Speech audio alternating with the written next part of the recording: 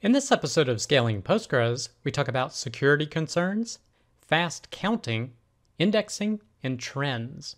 I'm Preston Jameson, and this is Scaling Postgres, episode 58.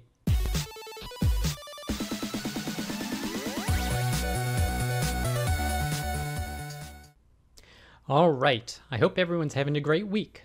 Our first piece of content is a bit of news from PostgreSQL.org, and it says CVE 2019-9193, not a security vulnerability.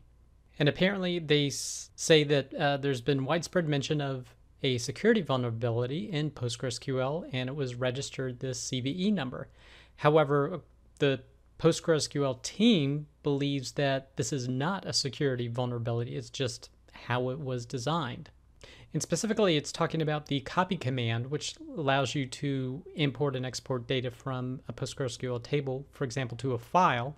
But to a program, it allows you to run a program and pipe the output from that into, say, a PostgreSQL table. And apparently, this feature is thought to be a security vulnerability. But you can only use it if you have superuser privileges or you have the role PG execute server program, because it allows you to run programs upon which the system that PostgreSQL is running, and specifically just the rights that a Postgres user has, assuming that PostgreSQL was installed under the Postgres user. So he says, quote, by design, there exists no security boundary between a database superuser and the operating system user the server runs under. And that's part of the reason why they don't run PostgreSQL server or set it up to run as a root user.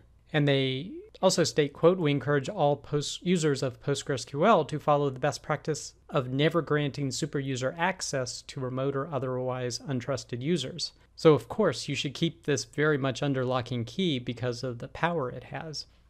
Now, there's a few more posts that went into this in more depth. The next one is when a vulnerability is not a vulnerability, and this is from Magnus Hagander's blog. And basically, he talks about the PostgreSQL documentation essentially documents how this is handled. So it's essentially how the system was designed and not a vulnerability.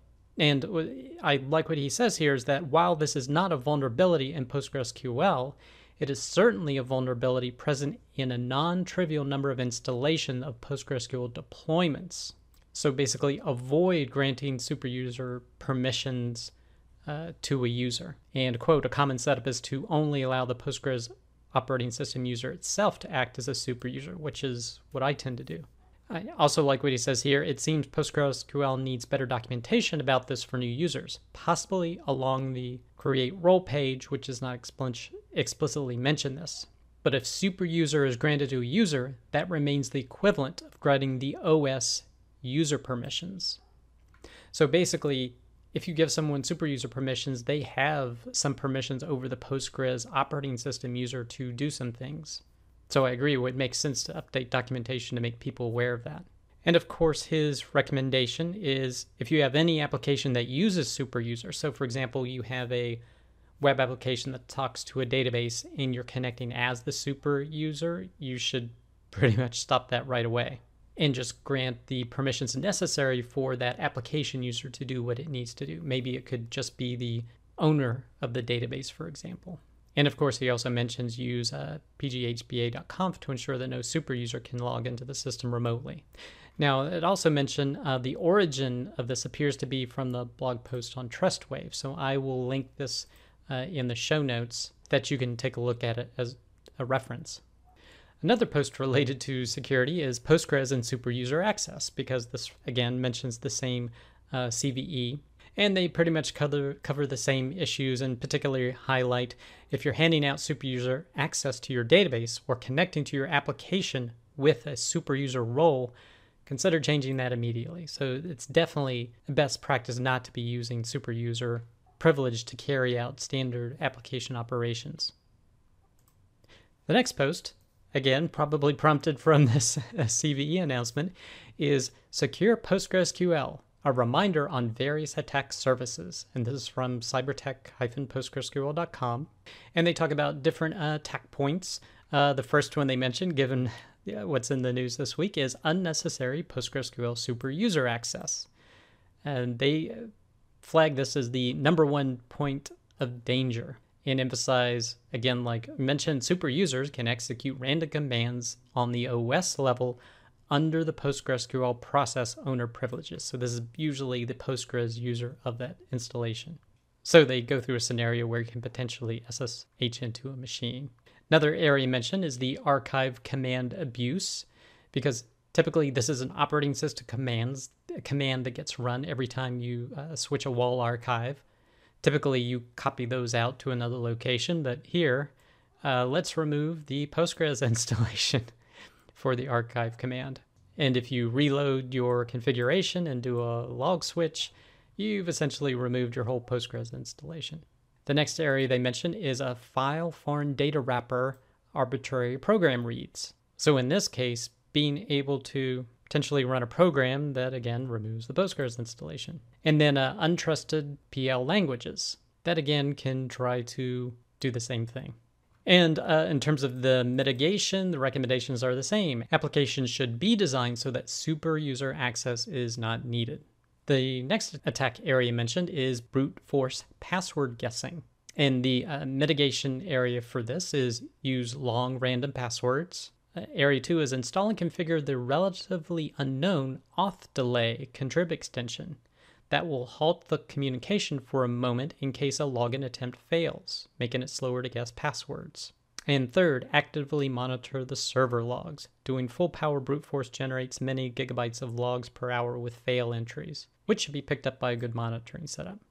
The next area is man-in-the-middle attacks. Basically someone getting between you and your database server when you're trying to connect. And it says, at a minimum, force SSL connections. Preferentially use Scramshaw 256, which is the new authentication mechanism as opposed to MD5. And then also use certificates that use verify CA and verify full SSL modes when connecting.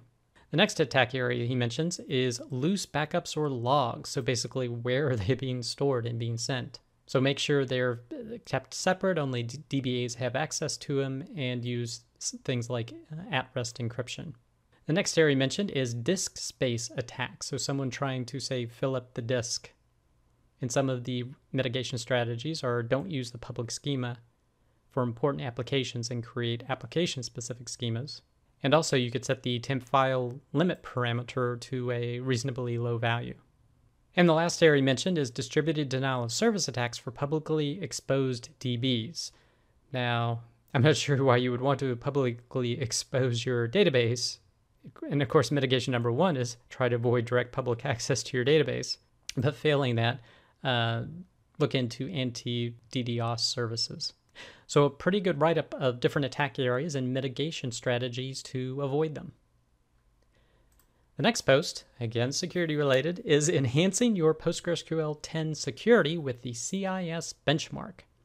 So this is from crunchydata.com, and they have developed a Center for Internet Security PostgreSQL benchmark that you can establish against your installation to see how well it achieves this security benchmark. And it was developed by testing PostgreSQL 10 running on CentOS 7. And it has recommendations with regards to installation and patches, directory file permissions, logging, monitoring and auditing, user access and authorization, connection and login, PostgreSQL settings, replication, and special configuration considerations. So if you want to benchmark your PostgreSQL installation with regard to security, definitely a blog post to check out. The next blog post is actually not security related, and it's count star or count asterisk made fast. And this is from cybertech-postgresql.com. And they're talking about why is count so slow? Because some other database systems keep a count of the total rows in a table. And when you count from a whole table in PostgreSQL, it's relatively slow. And the primary reason is MVCC. It has to go in and count every row to determine which rows are visible to give you an accurate count of how much is in the table. And the first thing he mentioned is count the problem because you're returning essentially all rows, but no, it's really just counting rows, and there's nothing to be gained by avoiding the asterisk. Would an index-only scan help? And it could potentially if vacuum has been run sufficiently and the visibility map is updated.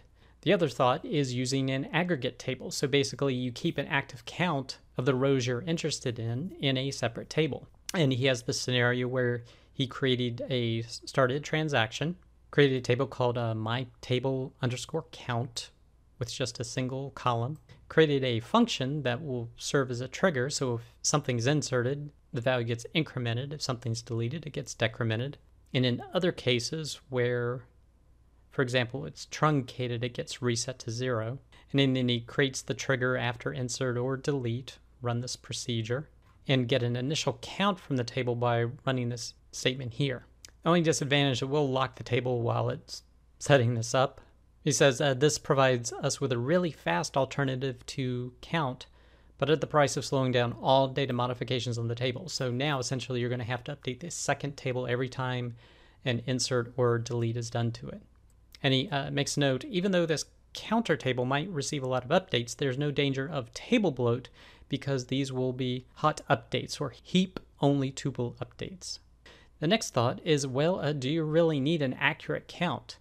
And another way you can count is just look in the PG class table at the rel tuples, and you get kind of what the planner uses for estimates of what the count total rows are in the table. So if you don't need something perfectly accurate, this may be a reasonable way to get an approximate count.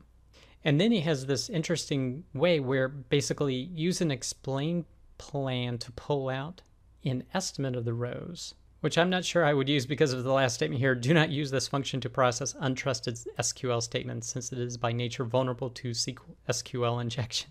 They also list a number of comments here discussing different ways, and one interesting one I thought is that if you don't have a lot of deletes going on and only inserts, you could potentially use the sequence outside the primary key. So this sequence could give you a rough count of how many rows are in the table. One disadvantage of that, even if you don't have a lot of deletes going on, is that if you have failed inserts, that will still increment the sequence, but not actually insert the row. So you'll be overcounting them. But that's another interesting alternative. So if you're looking a way to maybe get counts of an entire table, these may be some techniques you want to look into. The next post is Postgres indexes for absolute beginners. This is from the PG Mustard blog, and this is a basic index post for Postgres. And they say step 1, understand what you want to achieve, because again, indexes are not free. There is a cost for keeping them up to date, and maybe sequential scans aren't so bad. If you're going to be looking at a lot of a table and pulling back data from it, then maybe sequential scan is what you want. An index scan is advantageous when you're only looking for a very, very small portion of the data in that table. And they talk a little bit about the different index types, the primary, of course, being the B-tree index, and talk about how to create them, and even covering multi-column indexes. So if you want a basic introduction to indexes, definitely a blog post to check out. The next post is 2019 PostgreSQL Trends Report, Private versus Public Cloud, Migrations, Database Combinations, and Top Reasons Used. So basically, it looks like ScaleGrid here went to the PostgreSQL conference in March and surveyed PostgreSQL users. So these are all PostgreSQL users. They make some reference to other databases, but no, this is a PostgreSQL crowd that was asked. And they say basically how many people are using public cloud versus a private cloud or a hybrid one. And I believe private just basically means on premises. And what are you using for different cloud providers? Predominantly AWS, it looks like. Although I wonder how much, because I don't think I saw this in here, but I wonder how many are running their own Postgres versus using something like RDS, a hosted version. What's your state of using or migrating or exploring using PostgreSQL? Most popular database combinations with PostgreSQL. So definitely just a survey of PostgreSQL users about how they're using it in their current state. So if you're interested in that type of information, this is definitely a blog post to check out. The next post is PostgreSQL's exciting features you should know. And this is from hackernoon.com. And the first one they mention is inheritance. And then I was looking at the inheritance here, and really what he's boiling it down to is basically partitions using inheritance. And he says the advantages are performance, because when you need to do a query, you're going to only choose like that partition table. The index sizes will be smaller, so less to scan through. And in terms of maintenance, if you have a table that's not being used, you can easily vacuum full it, do a reindex, or even a cluster on the data. He talks a little bit about data types, talking about JSON and how to work with JSON. Although, interestingly, he doesn't mention JSON-B at all. And really, if you're going to be using and manipulating JSON, really that's the data type you want to use. JSON, just the pure JSON data type, is mostly beneficial for just getting a full snapshot of a payload and storing it for reference. But if you're wanting to insert data, update data, retrieve specific parts of the data, then a JSON-B is generally the better data type to use. He goes into the array data type and then HStore. Although interesting about HStore is that with JSON-B, I haven't really used HStore anymore. Then, of course, he talks about data integrity, which is a hallmark of a relational database. He goes over custom types and functions and error handling, combining queries and window functions, as well as check constraints and sharding. Although he says sharding, but this actually looks more like partitioning. So if you want a review of some of the features in PostgreSQL, here's a blog post to check out. The next post is, I am a developer and you can too. And this is from the secondquadrant.com blog. And basically this is an introduction on how to get started with contributing to PostgreSQL. And not necessarily writing code, but reviewing patches. And it goes through the process of how you would go about doing that and contributing to PostgreSQL. So if you're interested in doing that, definitely a blog post to check out. Now, related to that, the next piece of content is writing PostgreSQL extensions is fun. C language. And this is from percona.com. So maybe if you don't want to contribute to PostgreSQL right away, maybe you could try writing an extension first. So they go over the process of what you would need to do to kind of start putting together a PostgreSQL extension using C. So if that's interesting to you, definitely a blog post to check out. The next post is Postgres, XL, and Global MVCC. So this is talking about the Postgres XL project, which is a fork of Postgres, and how one of the things that it does is handles global transaction management. What that means is that it ensures that if you have database nodes that are separate geographically, like a multi-master setup, it ensures that changes are seen by both instances at the same time using a GTM, or a global transaction manager. So if you have the need for distributed databases or multi-master and you haven't heard or explored Postgres XL, this could be a blog post to check out, as well as the Postgres XL site. The last post is replication between PostgreSQL versions using logical replication. This is from percona.com. And it is a post about logical replication and how to go ahead and set up your publisher and subscriber and to get started using logical replication. And even if you're using a version that doesn't have it, versions prior to 10, how you can use PG Logical to set up the same process. Now, it doesn't go, from what I can tell, into the process of actually doing an upgrade, but at least getting logical replication initially set up. So definitely a blog post if you're interested in setting this up. That does it for this episode of Scaling Postgres. You can get links to all the content mentioned in the show notes.